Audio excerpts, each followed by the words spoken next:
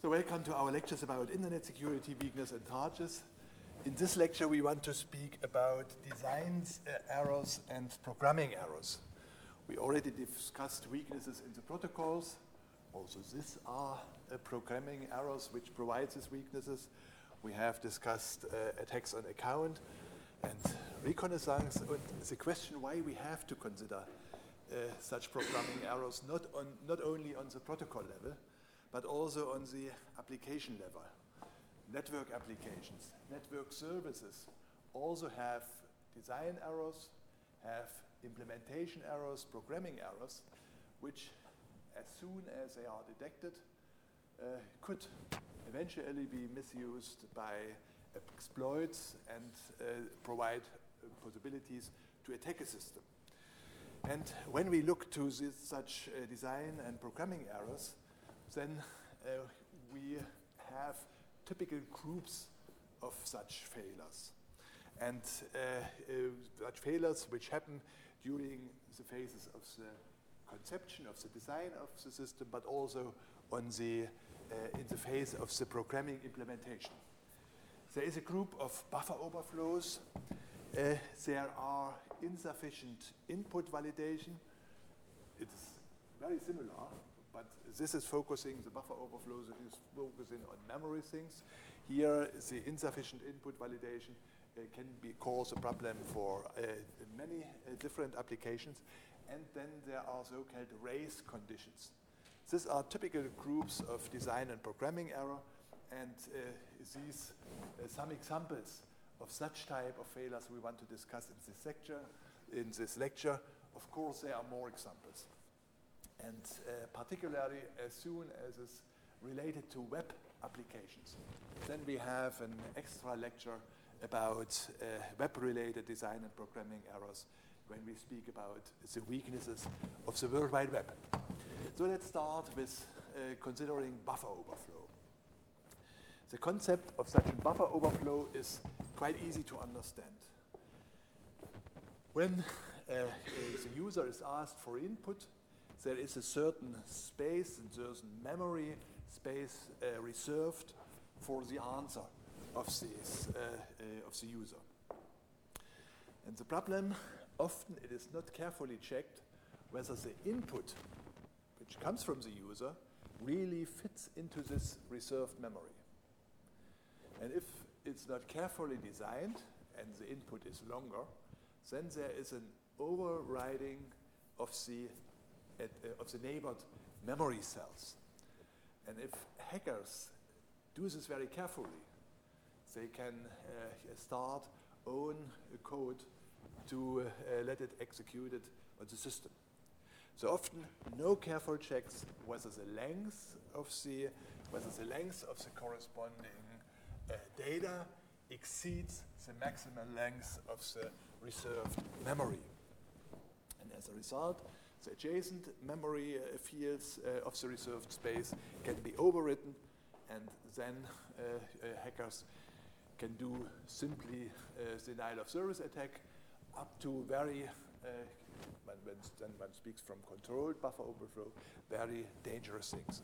So here the basic idea is simple: provoke and misuse buffer overflows from outside.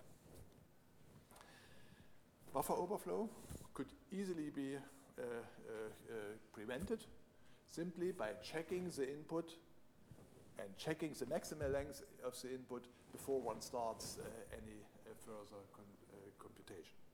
But often this is missing. This is missing because people are not thinking about, are not careful, want to have it very fast and very efficient. So this is that relatively often buffer overflow error can be seen in the different system application. So the maximal length is not checked before it's stored.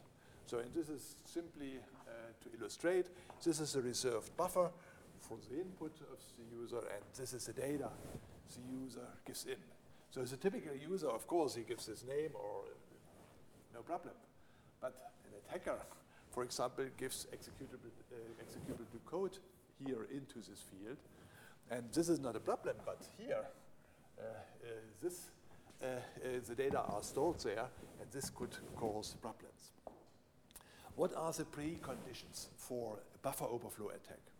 Of course, the attacker needs to discover that this failure, needs to discover that length of the input is not checked. Of course, not each hacker has to do it by its own. There are communication, which says this type of software, the buffer length is not checked. Then the buffer needs to be controllable, at least to a certain extent, by the user input. For example, at the end we will see what is a protection measure. A protection measure are predefined answers, so that one only can select one of these different choices, and of course there is no malicious code in the different choices. So this means that the buffer needs to be controllable, and buffer is not protected by length check. So there is a simple attack scenario, and that is an easy denial of service attack. And the idea is override the buffer with useless data such that victim system service stops to work correctly. Let's look into an example. For example, a denial of service and a buffer overflow attack. A simple buffer overflow attack here for a web server. These are the data and the reserved place for the data, for example, for the URL to be given into a web server, and that is the input. And you see it's only useless x. And the idea is that this data be stored here, and then system afterwards does not work correctly and is disturbed, and this is a denial of service attack. More serious, you see also how simple it is done, such kind of attack, because there is no knowledge needed. If there is this programming error, everyone can do this. There are more serious buffer overflow attacks, and these are the so-called controlled buffer overflow. Here the idea is not only to disturb the system, here the idea is to manipulate the buffer in such a way that executable code is placed there after overriding. Okay, this needs a lot of knowledge, so it cannot be done simply by everyone, because one has to know the stack organization of the buffer and others.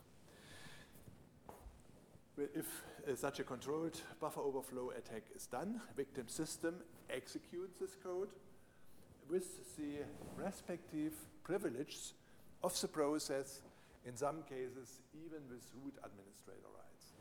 And this makes this controlled buffer overflow attacks really serious. And then in the consequence, victim system can be arbitrarily manipulated, but controlled buffer overflow are difficult to implement. One needs a lot of knowledge to do this in a correct way, but people can get such exploits for such performing such controlled or simply from internet. So also script kiddies can do this. And here is the illustration. We have again the reserved URL buffer in a web server. And then you see it's not only stupid x. No, there come, after a while, there come real comments that are executed by the server. In most cases, to have a closer look how does this work, let's consider and let's remind that in most cases, the memory is organized there as a stack. Sometimes as a heap, but in most cases as a stack. In contrast to other storage domains, like, for example, text domains are typically read-only. Such, or data domains, in data domains, no executable code is allowed. Here, in this case, it's possible to write during the time the program is running, and place executable scripts commands on the stack. This is a property of this organization, because it is not assumed that users, that outsiders have access to this part of the memory. If you remember, a stack consists of a return address to jump back to a certain position after finishing the function. Then there is space for function parameters, which are needed for the execution. And then a space for local variables in a stack, which are released after return. Now the goal of the controlled buffer overflow is to override a local variable so that the return address is changed. So you see the attacker needs exactly to know the organization of the memory and to place his malware exactly on the right positions. If the return address is overwritten in a suitable way, then the return address does not longer point to the original instruction. The return address points to the overwritten button, points to the start of the executable code that it's placed there by the attacker. And then, of course, system executes this code. So in the consequences after executing the return instruction, the processor does not jump back to what he is expected to do by the programmer. He starts to execute the infiltrated code in the overwritten button. So if we look, we have here the stack, we have the URL buffer, we have the return address, we have the parameters, we have local variables, and then the manipulated stack looks like this. You see the return address gets overwritten, gets changed, and then the return address does not longer point to the right place in the correct program. It points to the start of the malware. Such exploits for controlled buffer overflow are extremely difficult to write because one needs exactly to find the right position. But they can easily be found in the internet. So all the people that have not the knowledge to perform such a controlled buffer overflow can do by means of such exploits. Here is the scheme of such a buffer overflow exploit. First, a program is coded that should be executed on victim system. The malware is coded. The malicious code is then creating the buffer that contains, beside of the program code, also other bytes. For example, in NOP commands, if the position of the buffer in the memory is not really clear, then parameters are chosen to provoke the buffer overflow, and then the attack can be started. This is the structure of such an exploit. Let's look some examples for such controlled buffer overflow. First example for such a buffer overflow attack program is against IRIX systems. These were systems developed by Silicon Graphics, SGI machines and systems. And here the buffer overflow is provoked by processing parameters in the def command. The def command works, and this makes this attack serious, it works with root privilege and starts a shell which also has root privilege. Here is an example, the code for implementing such a buffer overflow due to the poor programming of the def command in the IRIX system.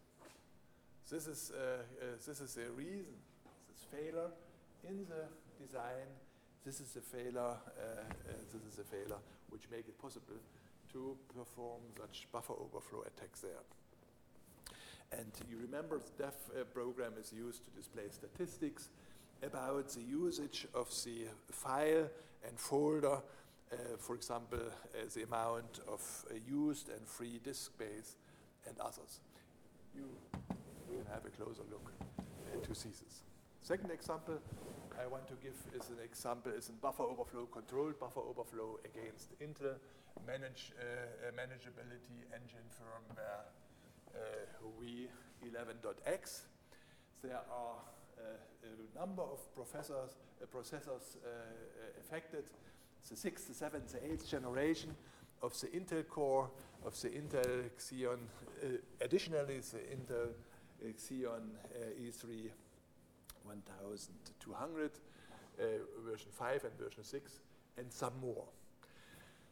The attacker with local access to systems,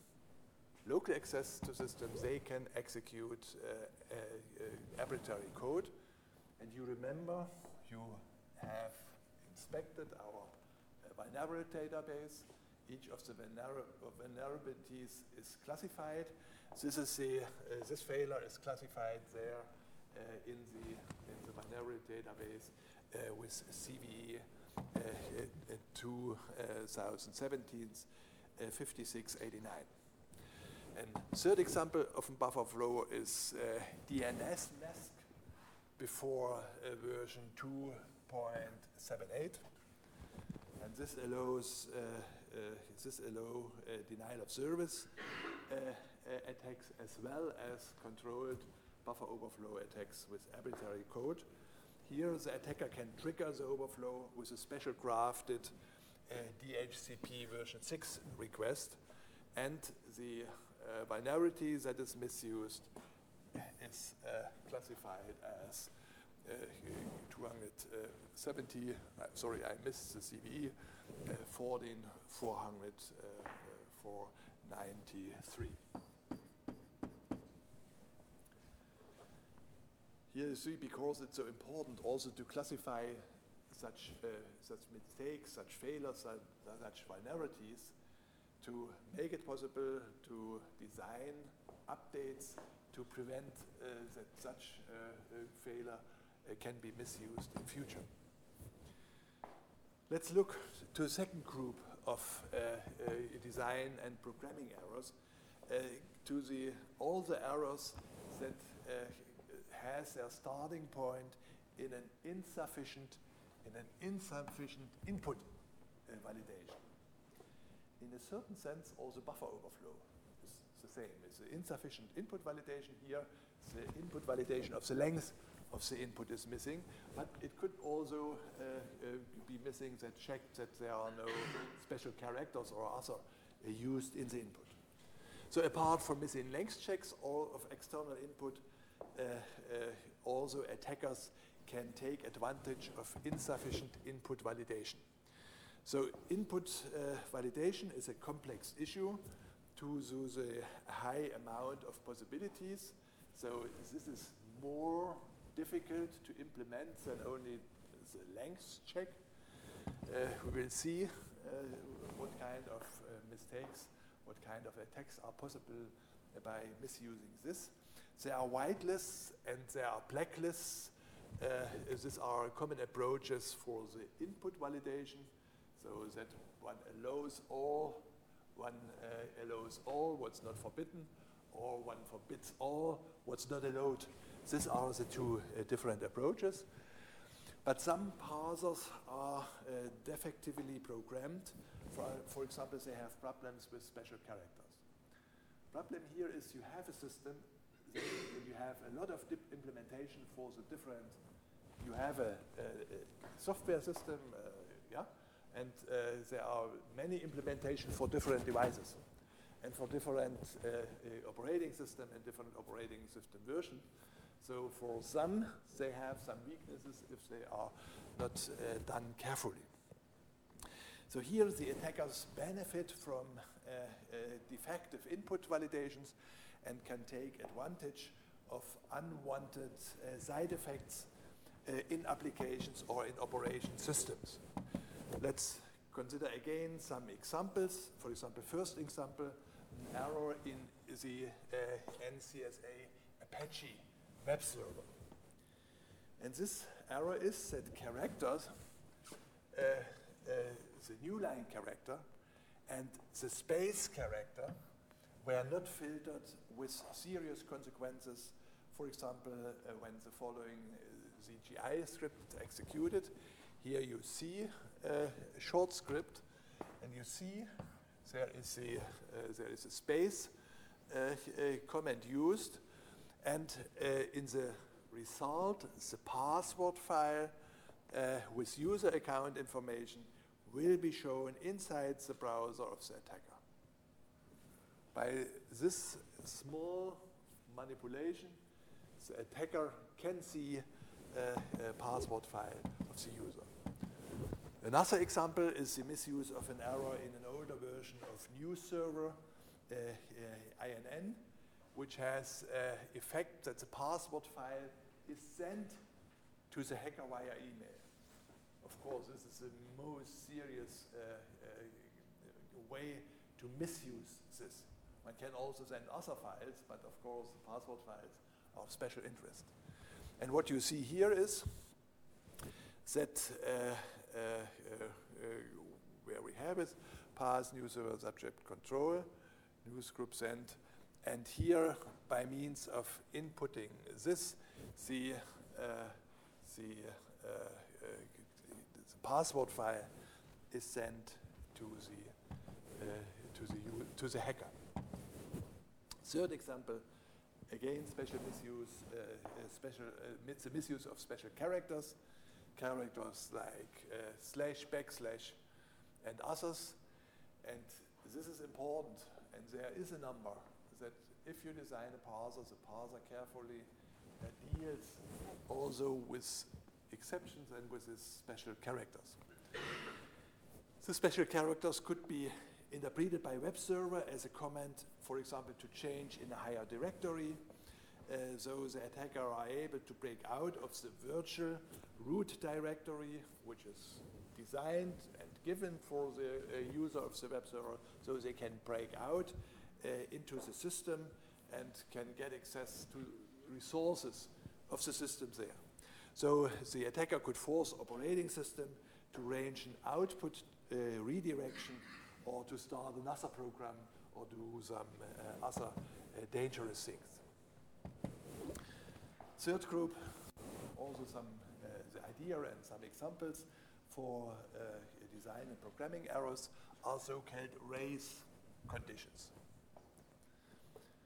Race conditions is that some activity is done in a very special moment of when the system is running, and like in a race, if the attacker is able to do exactly in the right moment something, wrong effect is the consequence. So during processing, the programs reserve resources like data files, memory space, and so on.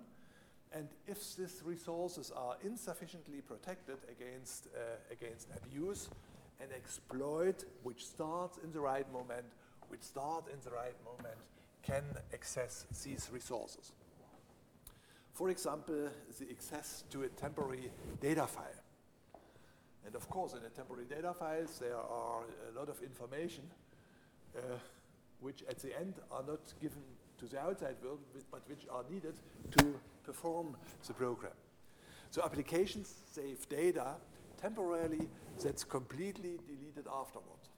So afterwards, this intermediate data are no more accessible. But during the processing, this data are stored, and the access to temporary data is often possible without special privilege. So data can be read, they can sometimes even be changed, and in this way, the attacker can generate side effects of the application. Let's look some examples. First example: sending FTP commands with root rights. Problem with FTP servers is that they do not correctly distinguish between the two types of interrupts, between SIG pipe and SIG urge that can be sent from the client. SIG pipe is an interrupt that finishes a session spontaneously. It's a controlled effect. And SIG urge cancels the current active data transfer So it's control D. It can be caused by control D. So you see they have different, in the first line they have the same effect, but in the back they are doing, behaving in different way. So SIGPipe causes a change to user root and finish session after some administrational task. For example, closing log files and deleting temporary files and so on. SIGIRC finishes the current data transfer and then jumps into a loop of the server program which waits for a new request. So SIGIRC is that system program waiting to be continued. Now sending a SIGIRC command in the right moment. This right moment, this is exactly where the name comes from, this race condition. If such a SIGIRC command is sent in the right way, in the right moment, after a SIGPipe causes a change in the user root and closes the log file, then the attacker is able to send FTP commands with root privilege that are performed. So you see the FTP server is waiting for input and then performs a data transfer. Then when SIGPipe, there's an interruption to SIGPipe, the SIGPipe handler change to the user root, close the log files, finish the sessions. And then if in this moment the SIGIRC handler is started, then system waits for new inputs. Of course, this is not the idea. Typically, the idea here to stop. But if the if the attacker is able, in the right moment, when this is performed, to send such an SIGIRC, then system waits for input, and the attacker can input his bad code. This are only a few examples, but important types of examples that failures in programming, failures in design, failures in implementation open doors for security attacks by the hackers. In all cases, you see that either the data that are inputted by the user are not controlled and validated correctly, or that in the processing process, in the right moment, some activities are sent. Thank you for your attention.